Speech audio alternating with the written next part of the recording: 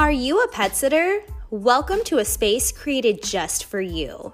We'll be talking all resources that aid in the humane treatment of animals through proper pet care education, introducing resources for you, the pet sitter. So sit, stay, and treat yourself. This is the Pet Sitter Podcast.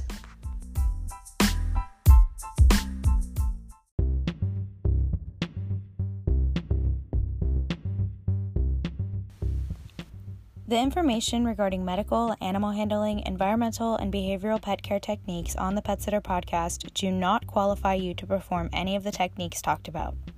This podcast is not a supplement to having proper education and training. Listeners are advised to use information heard on this podcast at their own risk.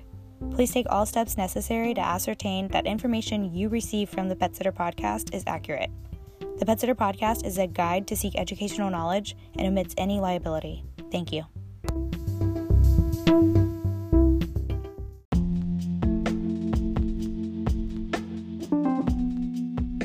All right. You're listening to the Pet Sitter Podcast. I'm your host, Ramsey, and today is all things S.O.S, aka doggy lifeguarding, pet weather safety, as well as a few other water safety tips to aid you in your pet sitting. Hope you guys enjoy. All right, pet sitters. Welcome back. I am so grateful to be back today. And if hearing about doggy lifeguarding doesn't put a smile on your face, I am unsure of what will. I'm beyond excited to dive on in and talk about the new service, S.O.S, aka dog lifeguarding, that I introduced to my business last year, and it has become a very popular service. We're going to roadmap through how I introduced it to clients. I'm also going to roadmap through my Jet Pilot checklist that I go through to perform this service, what it looks like, what one should be qualified before offering the services, and how weather plays into it, and then also other water safety tips. So let's dive on in. S.O.S stands for Supervised Only Swimming, and that is a dog lifeguarding service that I started offering last summer. It became an opportunistic service. A client of mine moved into a new home. The new home had a pool. The dogs loved it. They constantly swam with them. The owners did. And so it was a no-brainer that when I came to stay for the first time in the home, that I had been requested to swim with them. Thus, Supervised Only Swimming was born. I was approached to provide this service, and immediately I did my research on water safety, got together the tips that I would need and education I needed to cover so that I could best prepare myself. So pet sitters listening, if you have a client that has a strong swimmer pet now, they swim with their dog often, I hope this episode gives you inspiration to maybe speak up and start offering supervised only swimming. And I also hope that this provides insight to pet sitters who care for animals that are known non-swimmers, such as French bulldogs, to educate you in the importance of water safety and supervising pets, no matter if they're swimmers or not, around water. Because let's be honest, it only takes a second of unsupervised pets around water and you have a serious accident. So this episode, I hope, finds every pet sitter well with the heat of the summer coming on, with increased bookings. I hope that this aids you in some way. I want to talk about the qualifications that I believe someone should have, because there is no known real accreditation, certification to become a dog lifeguard that I am personally aware of. So what gives me confidence in providing the service, I found in 3 qualifications. Number 1, being PET CPR certified. Number 2, being a strong swimmer myself. I love swimming. I enjoy it. It's my thing. It's my jam. And number 3, being able to lift the weight of the animal if they are wet and limp. So if you are caring for an 80-pound dog, a wet, limp dog could weigh about 90 to 95 pounds, pulling them out of the water. So being comfortable in aiding a lift the weight of the dog that you are supervised swimming with would be your final qualification that I personally would think one should have before offering this service. Again, the service should be offered to already existing swimmers, so I would not recommend this service to train water dogs. That is for another podcast. Disclaimer, I am absolutely not saying that this is going to train the dog to swim. So please be certified to do that. This podcast episode was to address how to introduce supervised only swimming to already swimming dogs, to pets that already swim. Because as pet sitters, the services that we render are often extensions of the owner. So if the owner is already a strong swimmer with a pet, I feel it is appropriate that I can then step in as long as I am 3 things: pet CPR certified, a strong swimmer, and can lift the weight of the pet if they are wet and limp. Something else that pets lifeguarding, doggy lifeguarding, is what it looks like and the steps that one should think about when dealing with water safety. So first and foremost is if you care for a pet that has water on property, so pools, koi fish ponds, lakefront property, a creek. If the dog has pure access, meaning it is not fenced in, anytime that the pet is outside, you should absolutely always, in general, be supervising it. But be extra cautious and have your water safety radar on and watch the animal, because again, it only takes a split second for an accident to happen. If you're lucky and fortunate to work for people that have water on their property and it is fenced in, as a pet sitter and you are not being booked for these types of services, to make sure that they do not have access to the water by shutting the gates, because a pet who swims will swim regardless. So if you are able to close it off in a fenced area, I always suggest closing it so that they do not have access until you have been booked for that service or you are ready to provide supervised only swimming. Until then, the pet has 0 access. Again, knowing if your pet is a known swimmer or not is a huge indicator on whether or not you're going to be offering these services. And also do your research on breeds that have a high risk around water, again, such as Frenchies. They will sink like a brick. If they're in the water, they have to be supervised. They need to have on a life vest. They're just not made for that. I'm not saying that French Bulldogs can't swim. I'm just saying that it requires very detailed supervision. So having knowledge and education on that, I hope that that roadmaps you curiosity-wise to get more educated on water safety, to be more thoughtful about if you're caring for a pet that does live on a property with a water source. Just be mindful of that. I will share with you guys my little checklist that I go through when I provide these services, and also how they were introduced. I was approached, and how I treat these now are bookings that I started offering to clients that have pools and creeks and koi fish ponds on their property, and just introduced the conversation of, hey, just wanted to let you know that I'm also, I have trained observation in water safety. So even though I might not be swimming with your dog, I hope that you feel comfortable knowing that I'm going to be watchful eye on them, making sure that they're not getting into trouble. I'll make sure that the gates are closed. If the people don't have gates, just ensure to them that you're going to keep a watchful eye on them, because it would just be a shame for something to happen. The checklist that this looks like for me when I perform S.O.S. doggy lifeguarding is, first and foremost, I go out to the area In most all pools that I swim in, there is a fence around them. So I go in the fenced area and I clear out the yard of all non-flotation device toys. So tennis balls, plushies, bones, anything that's going to absorb water or sink is not allowed in the yard. That goes out of the yard. So pull away all non-water friendly toys. The second thing you're going to want to do is replenish the area with water safety toys. Kong makes an excellent flotation buoy. I highly suggest it. I love it. It's made out of a foam material, so even if it is punctured, it will still float.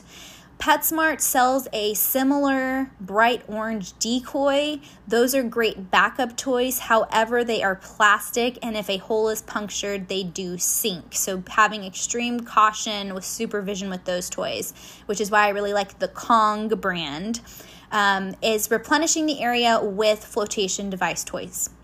Number 3, the thing you want to do is clear the pool of any hazardous devices. So coiling up that pool vacuum outside of the pool, getting that out of the way, making sure that there's nothing obstructing the pool area, floaties, anything like that. You want to make sure that the dogs are able to swim without entangling in anything. One of the last things we're going to do to prep the area is provide a clean water source for the dogs and have a designated shaded area. The shaded area is not as important because we are going to talk about pet weather safety and how this plays into water play, but it does help to also have an umbrella or a shaded area for the pets to dry off and stay cool. I know I said that was the final step, but the final step before water play starts, once everything's set up, once the water's out there, is to then go get in my bathing suit and grab anything else that I need. Towels, water, cell phone, treats for the dogs, treats for me, my sunscreen, anything I could possibly want. I need to have it in that area by the pool, because once supervised swimming begins, it is just that. It is supervised only swimming, which means no leaving to go to the bathroom, no leaving to answer the door. If you leave the pool area, always take the pet with you. Never, ever, ever leave a pet, whether they swim or they don't, especially. Never leave them unattended near water. It's just dangerous. And a given. So after you're all set up and ready to go, it's time to play. What this looks like, dog lifeguarding, is 2 things: that you are supervising 1,000%, and that you are actively engaged. So this is not a time to tan, swim yourself, unless if you're playing with the dogs. It's a time to be engaged actively, to be supervising, not a time to be on your phone. It is a very serious thing, water safety, because again, all it takes is a second for something to happen, and you just always want to be actively engaged. After the water play session, of course, drying them off really well. We're going to also talk about some other things later on in the episode that you should do after. But real quick, let's jump on into pet weather safety and how that plays into supervised only swimming. And that is exactly that. It's pet weather safety. So just because it's 100 degrees out, but you're booked for a supervised only swim session, does not mean that you can have an hour-long session in the pool. You still should heed and advise the pet weather safety plan. I have linked the chart in the podcast details. You can click the pet weather plan link and it leads you to a page. Scroll down. There is the graph I am speaking of.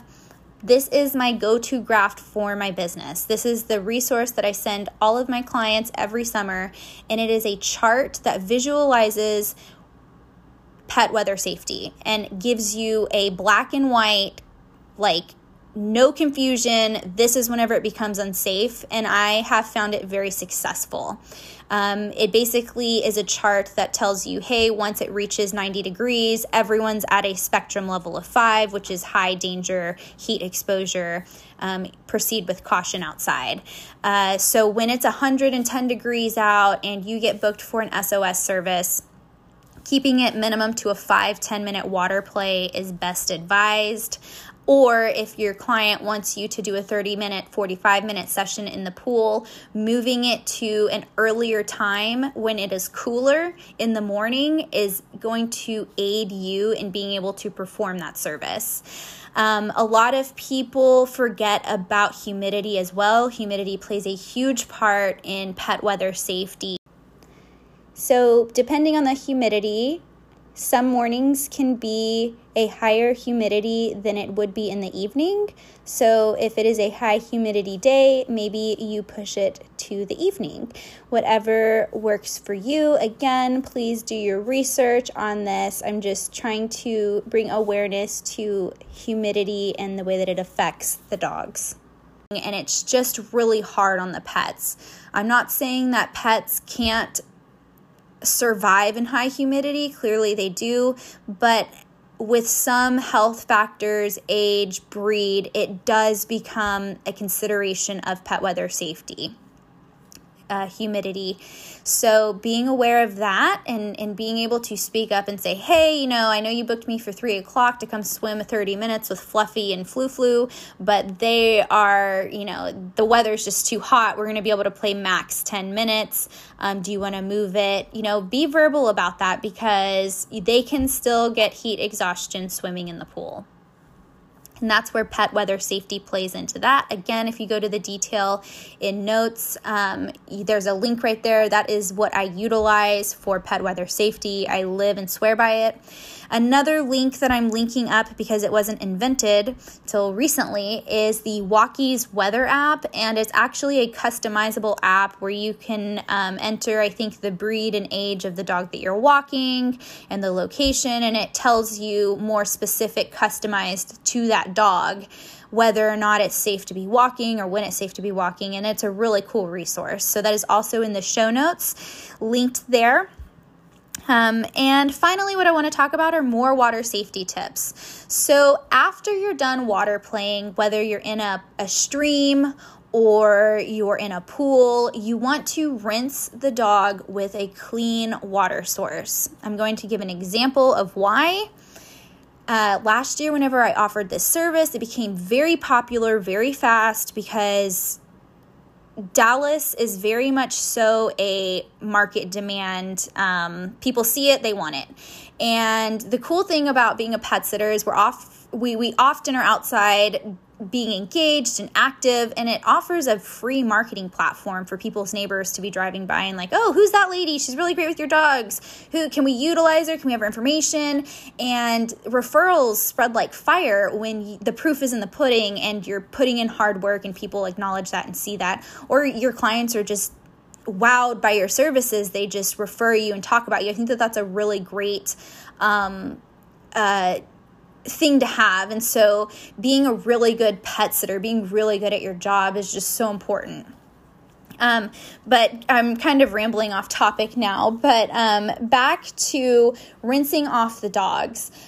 So whether you're in a stream or in the pool, you're going to want to rinse them off. And there's actually 2 different reasons. So if you're swimming in a stream or the ocean or a lake, you want to rinse the dog thoroughly with clean water. You don't have to use shampoo. You can just rinse them thoroughly with a clean water source because that type of water source play harbors bacteria. So symptoms of them becoming ill from water play in a lake, stream, ocean, could be diarrhea, vomiting, and cysts. You also want to make sure that they're not swimming with any open wounds. I think that goes back to the snout to tail assessment that we do every time we arrive at a booking. So if you notice a lesion or a rash or something, definitely skip water play if you're booked for that.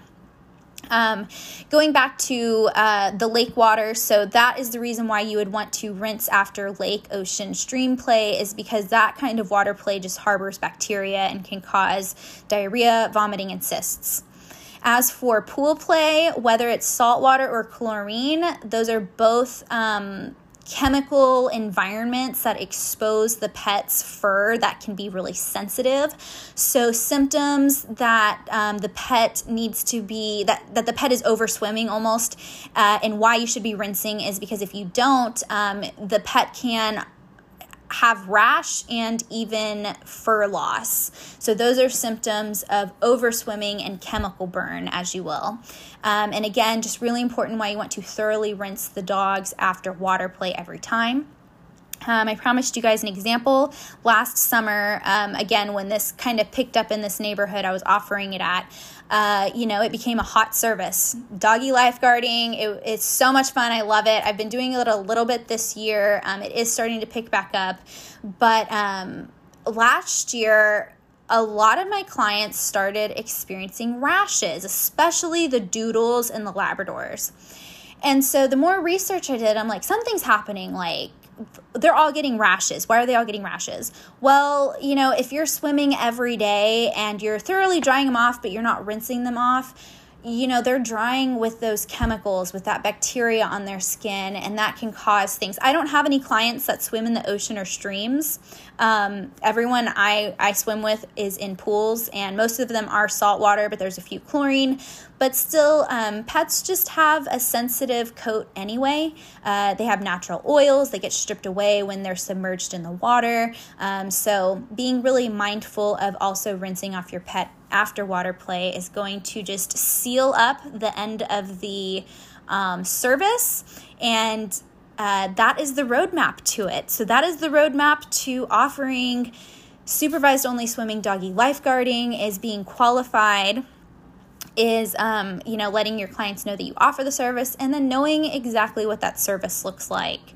I hope that this episode aided you in picking up these breadcrumbs, as you will. I am never going to serve you a whole meal and promise you certifications and golden roads, but what I can do is leave you breadcrumbs towards a direction for you to do your own research, your own education, and do what works best for you and your pet care business, for you to thrive how you best want to. So I love sharing experiences with pet sitters on this platform.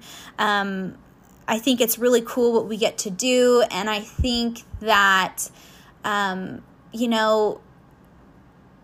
being more creative with how we approach, how we provide service is more now than ever totally changed up. So I hope that this episode found you well. Until next time, pet sitters, y'all are amazing.